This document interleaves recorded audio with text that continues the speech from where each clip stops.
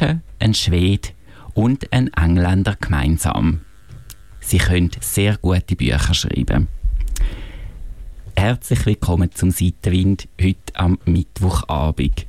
Wir begrüßen Sie zu 4 hervorragenden Autoren, Ewald Arenz, Ian McEwan und Alex Schulman.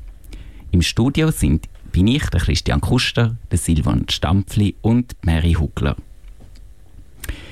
Der Ewald Arenz ist ein Liebling der Buchhändler in Deutschland. Warum, Silvan? Es ist nicht so, weil er gratis Vorlesungen macht, wie die Mary vorhin gespottet hat, sondern er hat schon zwei gute Bücher geschrieben und das eine hat den Preis bekommen, Preis der Unabhängigen, Auszeichnung der Unabhängigen. Das ist ein Preis von den Buchhändlern, weil das denen so gefallen hat. Und jetzt hat er eben ein Neues geschrieben, Liebe an miesen Tagen. Und so wie der Titel sagt, geht es um eine Liebesgeschichte. Und die hat sich nicht so schnell erledigt.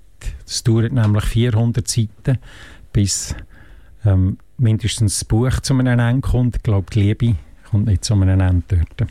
Das hoffen wir doch sehr. Und eine Romanze muss ja auch ein bisschen Höhen und Tiefen haben, oder nicht? Ja, darum heisst das Buch so, die Liebe an miesen Tagen. Es geht um eine Frau, das ist Clara, und den Elias, die sich treffen, per Zufall. Das heisst, bei ihrem ersten Treffen stürzt er ihr vor die Füße eigentlich. Und sie spottete, sie müssen vor mir nicht in die Knie gehen. Er geht mit seiner damaligen Freundin ein Haus anschauen, das seine Freundin, die Vera, kaufen will. Und Clara ist die das Haus verkaufen will. Und er läuft ums Haus herum und stolpert auf die Terrasse, wo die Clara steht. Und das ist dann ihr erster Kontakt, den sie haben miteinander. Die Schwierigkeit, die sie haben, ist die, dass eben der Elias in einer Beziehung drinnen ist, wo er aber nicht recht weiss, was er dort soll. Und Clara eine Beziehung hinter sich hat. Sie war verheiratet gewesen. Ihr Mann ist erkrankt und ist gestorben. Sie hat ihn gepflegt und eigentlich sagt sie, sie hat nicht gerade so schnell wieder Lust, sich auf eine tiefe Beziehung einzulassen. Und das ist der Start von der Geschichte, oder? Wie sie den anderen treffen. Das Buch fängt so an, dass man nur Clara, Elias und Vera begleitet, eben, bis die Idee kommt von diesem Hauskauf, und dort taucht die Clara auf. Aber kriselt es dann schon in dieser Beziehung? Dass er ein bisschen offen ist für etwas anderes? Oder wie kann man sich das vorstellen? Ja, das hört man immer wieder. Also der Arenz tut hier Seelenleben von diesen Figuren recht offenlegen und er ist immer so ein bisschen am Zweifeln und findet, ich bin eigentlich in einer Beziehung, die ich gar nicht will. Ich bin da, weil ich nicht deutlich Nein gesagt habe und darum bin ich jetzt drin. Und sie will ja mich unbedingt und irgendwie ist dann so die Beziehung zustande gekommen.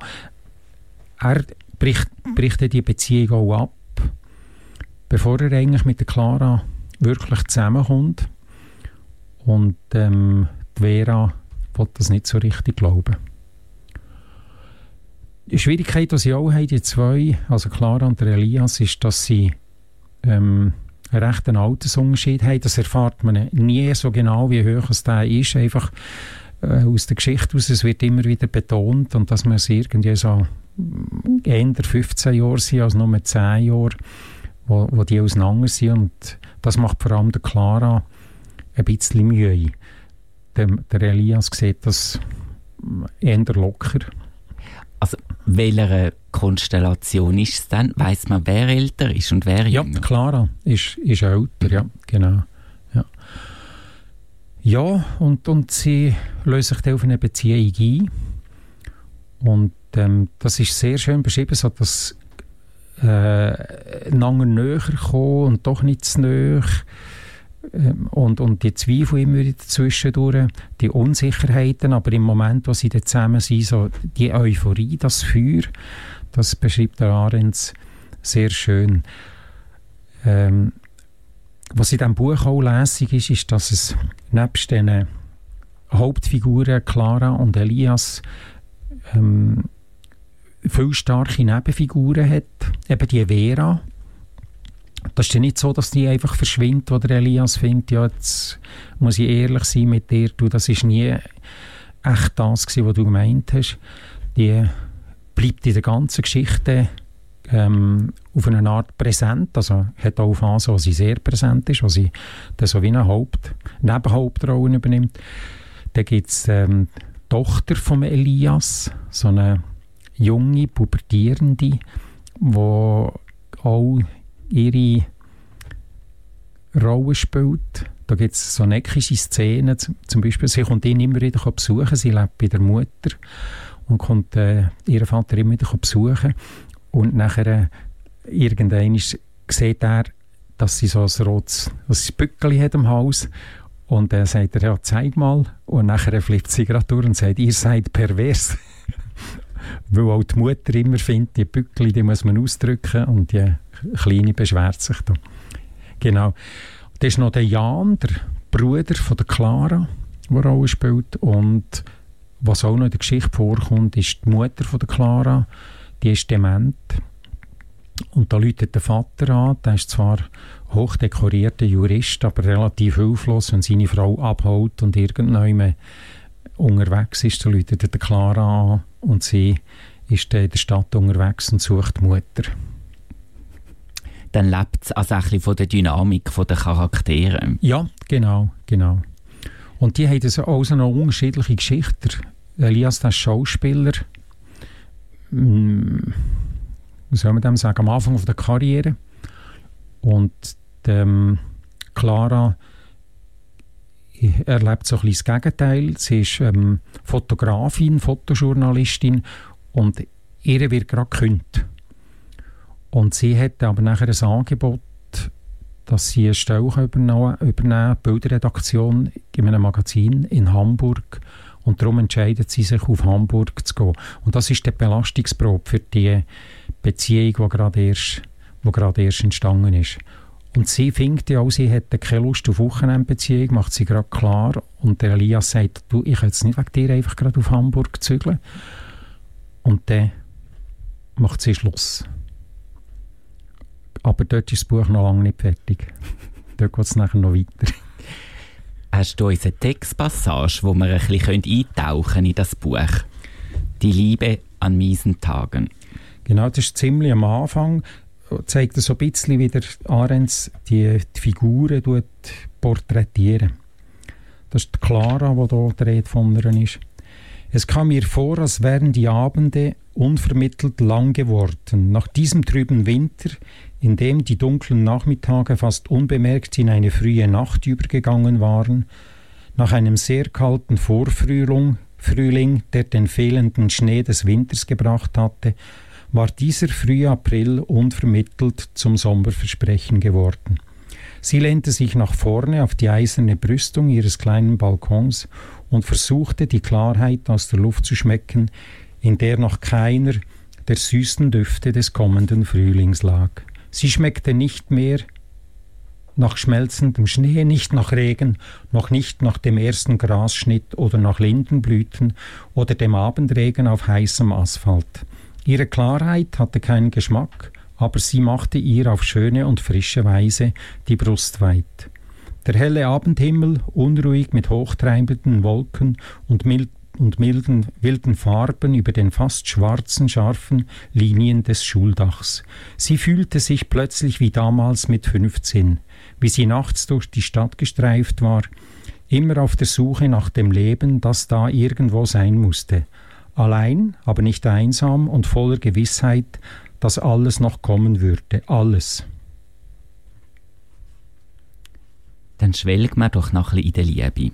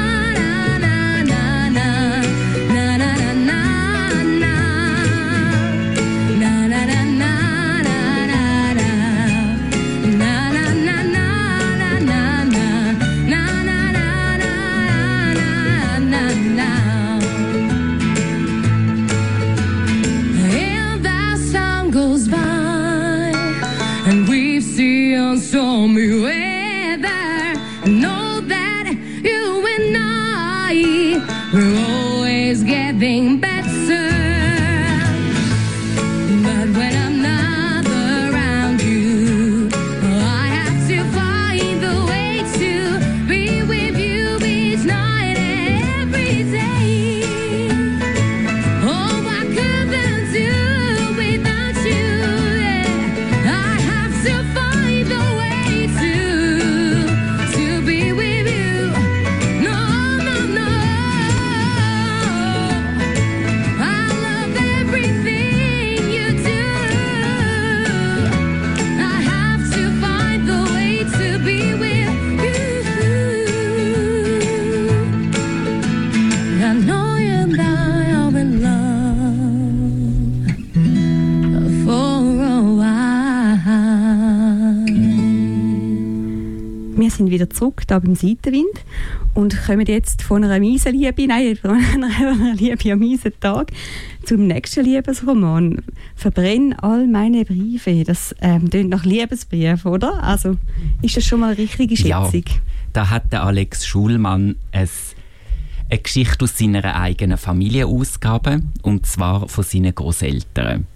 Also es ist autobiografisch? Es ist autobiografisch, ja, weil man kann sagen, also nicht von ihm persönlich, aber betrifft seine Grosseltern. Und was passiert dann mit diesen Grosseltern? Also sind es Briefe von ihnen, die man verbrennen sollte, oder Briefe von ihr mit einem heimlichen Liebhaber, wo man da anknüpfen von der Geschichte vorher? Ich tue die Frage jetzt mal im Raum stehen lassen, weil das Buch ist wirklich so spannend geschrieben wie ein Krimi.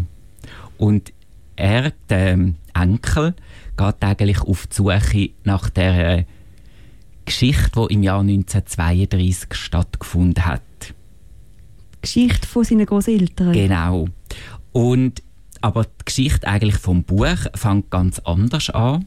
Sehr dramatisch. Er hat einen Streit mit seinen Kindern und wird sich langsam bewusst, dass die Kinder Angst vor ihm haben, weil er ein bisschen jähzornig ist. Und dann macht er sich Gedanken darüber, geht dann zu einem Psychologen und macht dort so ein bisschen eine Übung, dass er einmal aufzeichnet, wie seine Familie miteinander auskommen.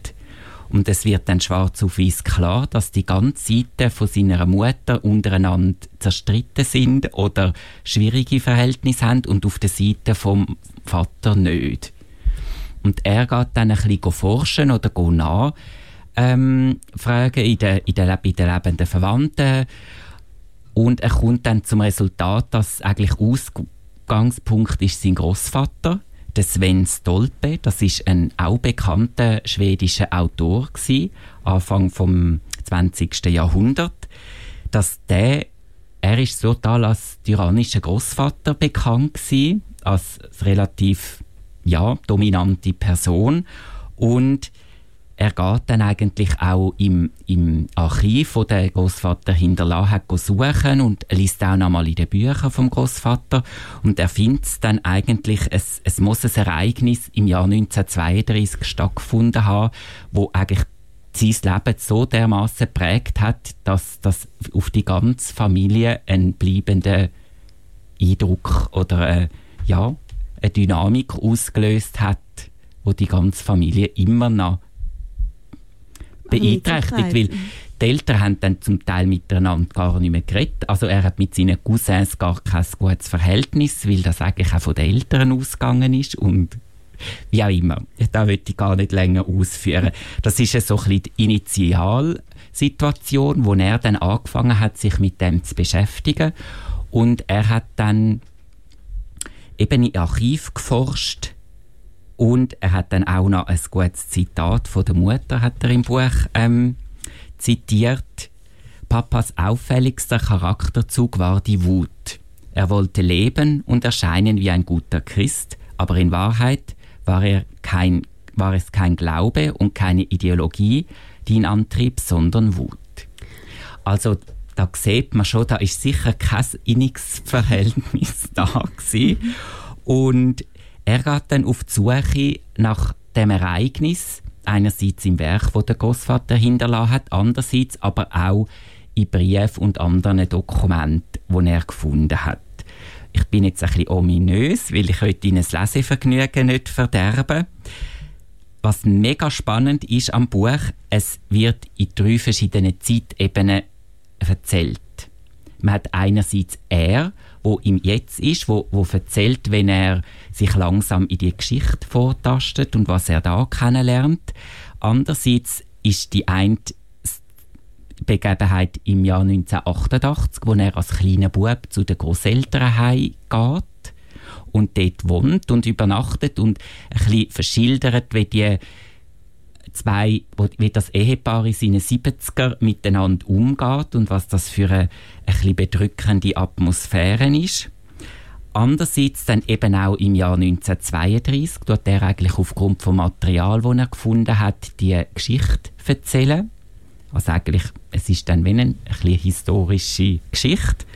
Und das wird wirklich total spannend miteinander verflochten, dass man so langsam als Leser an die Geschichte und dann am Schluss zur Auflösung kommt. Aber es ist ja schon noch extrem, dass ein Enkel von seinen Kindern nicht akzeptiert wird, weil der Großvater ein Erlebnis gehabt hat. Also es muss ja irgendwie wie weitergegeben haben, so eine Wut, eine unterschwellige, dass es vielleicht auf die Eltern noch runtergeht, aber dass sogar auch die Eltern, wo ja nachher die Hälfte nur aus dem Gen ist, das immer noch weiterträgt und er so jähzornig ist ja schon noch speziell. Ja, es wird so natürlich geschildert. Ich bin ja kein Psychologe. Das wäre noch spannend, wenn ein Familientherapeut das anschauen würde.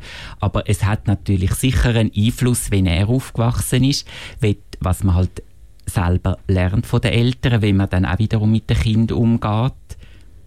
Ich habe schon das Gefühl, dass das eine Dynamik haben kann, die man ein bisschen weitergibt über Generationen.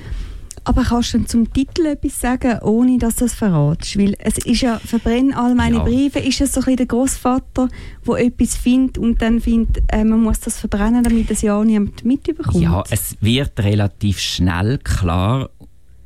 Ich schaue gerade noch mal schnell auf dem Klappentext, vielleicht steht es sogar fast da.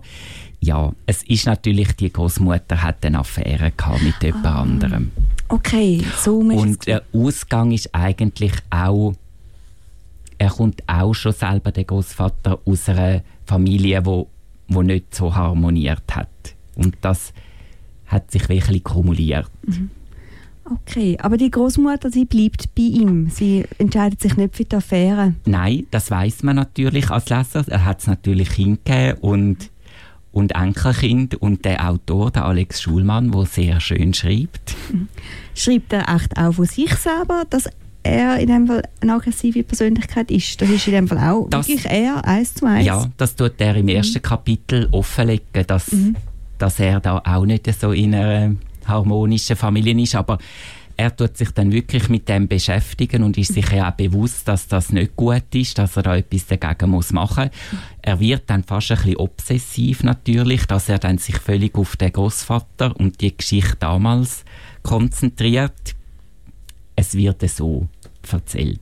Kommt man dann auch von Schweden etwas mit über, wenn du sagst, wir leben in 3 verschiedenen Zeitschichten? Kommt man ein bisschen mit über, wie das Leben unterschiedlich ist in Schweden, in 1932, 88 und im 2000, hast du gesagt, gell? Ist die dritte Zeit? Ja, genau. Also das ist im 2018 ist das rausgekommen. Es war eigentlich sein literarisches Debüt gewesen. Er war Journalist tätig, hat Podcast gemacht, im Fernsehen geschafft und das ist dann eigentlich erst so ein bisschen der biografische Stoff, den er zuerst verarbeitet hat und dann im 21 ist sein erster Roman rausgekommen. Und vor allem, um deine Frage zu beantworten, vor allem im 1932 kann man noch ein bisschen erkennt man sehr gut, wie das Leben damals natürlich war. Ist schon sehr keusch und man darf kaum jemand anders anlachen und eben, man weiss es so ein bisschen, wenn man an den Autor ein bisschen lässt, Biografie, er ist sehr aus einem christlichen Hintergrund gekommen, also sehr korrekt und ja, doch, das kommt man sehr gut mit über. Eben das aktuelle Leben in Schweden ist nicht ist nicht ist Thema. natürlich ganz wie für uns normal, unser Hintergrund, den wir kennen. Das Buch liest sich ring, sagst du, ist ein häufiges Buch. Ist eine gute Übersetzung dementsprechend? Ja, es ist von der Honig Ewald übersetzt worden. Ja, es ist wirklich sehr schön geschrieben. Eben, es macht Spass, in diesen Zeitebenen hin und her zu springen. Es ist dann auch in der späteren Hälfte werden Auszüge aus diesen Briefen, die halt eben nicht verbrannt worden sind, abgedruckt werden. Und darum natürlich kann eigentlich der Alex Schulman wie beide Seiten beleuchten. Das sind die Briefe vom anderen. Sehr spannend. Ich glaube, da kann man schon noch recht weit reintauchen, wenn man dann so Briefe findet von der älteren Generation. Genau, ich glaube, wir machen gerade einen Seitenwechsel und gehen von einer katholischen Familie in die nächste sehr religiös angehauchte Familie. Meine Hauptdarstellerin ist auch von einem Vater, der Priester ist, Tochter. Also wächst auch in einem sehr religiösen Haus auf. In welcher Zeitperiode handelt das Buch? Das ist so ein bisschen um 1940 herum. 1930, Entschuldigung. Es geht dort wirklich um den Geheimdienst, um den britischen Geheimdienst. So ein bisschen, wie es dort dazu und her gegangen ist. Sehr spannend. Und Honig, der Titel, das springt natürlich gerade raus. Es ist ja kaum ein Kochbuch. Ja, das stimmt. Es ist also auf Englisch, würde es auch «Süße Zähne» heissen. Es ist jetzt die Übersetzung, ist Honig. Und das ist natürlich eines von diesen Codewörtern. Also sie kommt ein bisschen unverhofft in das Geheimdienst überhaupt rein. Also sie will gar nicht aktiv zum Geheimdienst, sondern kommt das durch ein paar Umstände trainieren und kommt dann ein Projekt über. Und ihr erstes Projekt ist eben mit dem Codewort Honig. Läuft unter dem. Das ist so ein bisschen, darum hat es auch den Titel. Aber es passt irgendwie auch. Sie kommt dann einen Autor über und muss dem eigentlich Fördergelder geben. Darf ihm aber nicht sagen, dass sie vom Geheimdienst kommt. Also die Engländer haben eigentlich Interesse zum Kunst fördern und hoffen damit, die richtige Kunst in ihrem Sinn zu fördern und dass die Leute dann ihres politische Gedanken gut weitertragen und darum wollen sie die fördern, dass es auch in die Menschheit kommt, also auch in die Gesellschaft und die auch so ein bisschen gefärbt werden. Und dass aber eigentlich niemand wissen, dass der Geheimdienst dahinter steckt, weil man will ja nicht eigentlich so öffentlich Politik machen und nur eine Sorte von Künstlern fördern. Ja, und sie kommt dann eben so ein Autor über. Ist denn auch das der Wunsch von McEwan, dass er vom britischen Staat gefördert wird? Ich denke, er hat das nicht nötig, kann ich mir jetzt mal vorstellen. Weil es werden wirklich Leute gefördert, die sonst nicht schreiben könnten. Also sie nehmen auch wirklich Leute, die das Geld nicht haben, um sich zu schreiben. Das schon. Von dem her ein bisschen können sich die Leute schon vorstellen, dass sie ausgewählt werden für so einen Literaturförderpreis, wie sie sonst kein Geld hätten. Und ich denke, so viel, wie er geschrieben hat, wird er schon. Aber spielt es auch in den Kriegsjahren? Ja. Es ist natürlich, man kommt auch sehr viel. Es ist so typisch für ihn. Er hat auch gut recherchiert. Er schreibt sehr viel, wie es auch eben mit Amerika, der CIA und mit Russland. Und dann kommen wieder aktuelle Schlagzeilen. Ich meine, sie liest natürlich sehr viel Zeitung, muss ajour sein. Ursprünglich hat sie das Weltgeschehen nicht sehr interessiert und kommt dann eigentlich durch einen Liebhaber so ein bisschen das Ganze rein. Und er nimmt sie er ist viel älter, es ist so ein Gap zwischen ihnen, aber für ihn ist sie wie auch eine Schülerin. Und er lehrt sie eigentlich sein Wissen, seine Welteinstellung und lässt sie dann auch Autoren lesen. Und durch das wird sie so ein bisschen politisch interessiert und engagiert. Und so rutscht sie dann eben auch in den Geheimdienst halt dann rein, wegen ihm. Also sind wir auch bei der Liebe? Wir sind auch bei der Liebe. Man darf es nicht auflösen, wenn man so ein bisschen die letzten... Man kann es noch sagen, sie hat dann mit dem Autor, dem kommt sie näher und das ist natürlich ein grosses Thema. Oder? Das ist, sie arbeitet im Geheimdienst, er weiß nicht, wer sie ist, offiziell. Sie verliebt sich aber ineinander und das ist natürlich dann ein grosses Thema. Wie geht man mit dem um? Genau. Also es ist auch ein grosses Thema. Ja. Es ist aber sehr spannend und es wird, je weiter man kommt mit dem Buch, desto spannender wird es. Es ist also sehr gut aufgebaut, was das anbelangt. Willst du uns noch kurz etwas daraus vorlesen?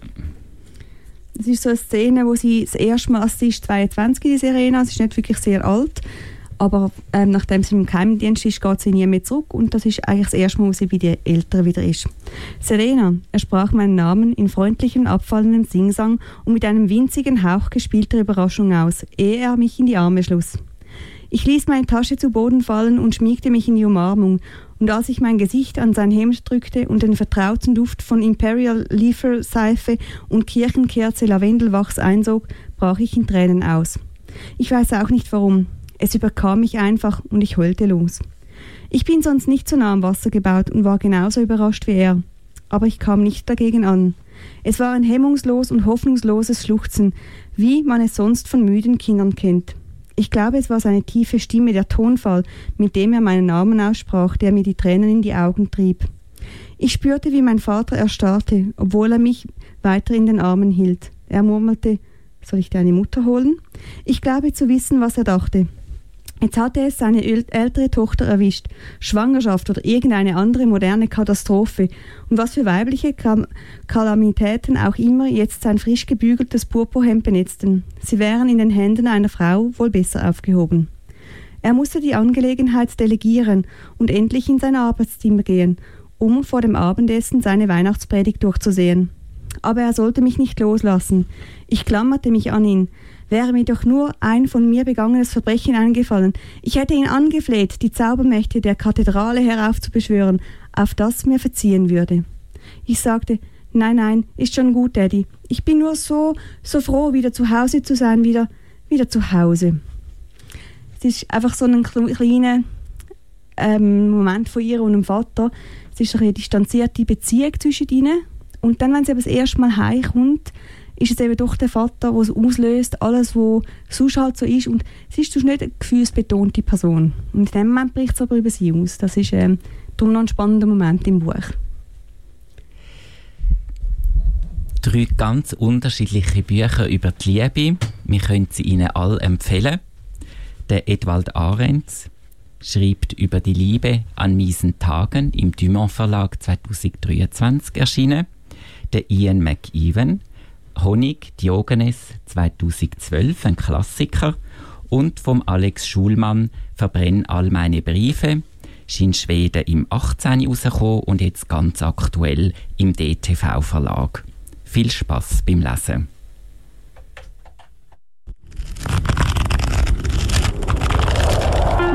Seitenwind.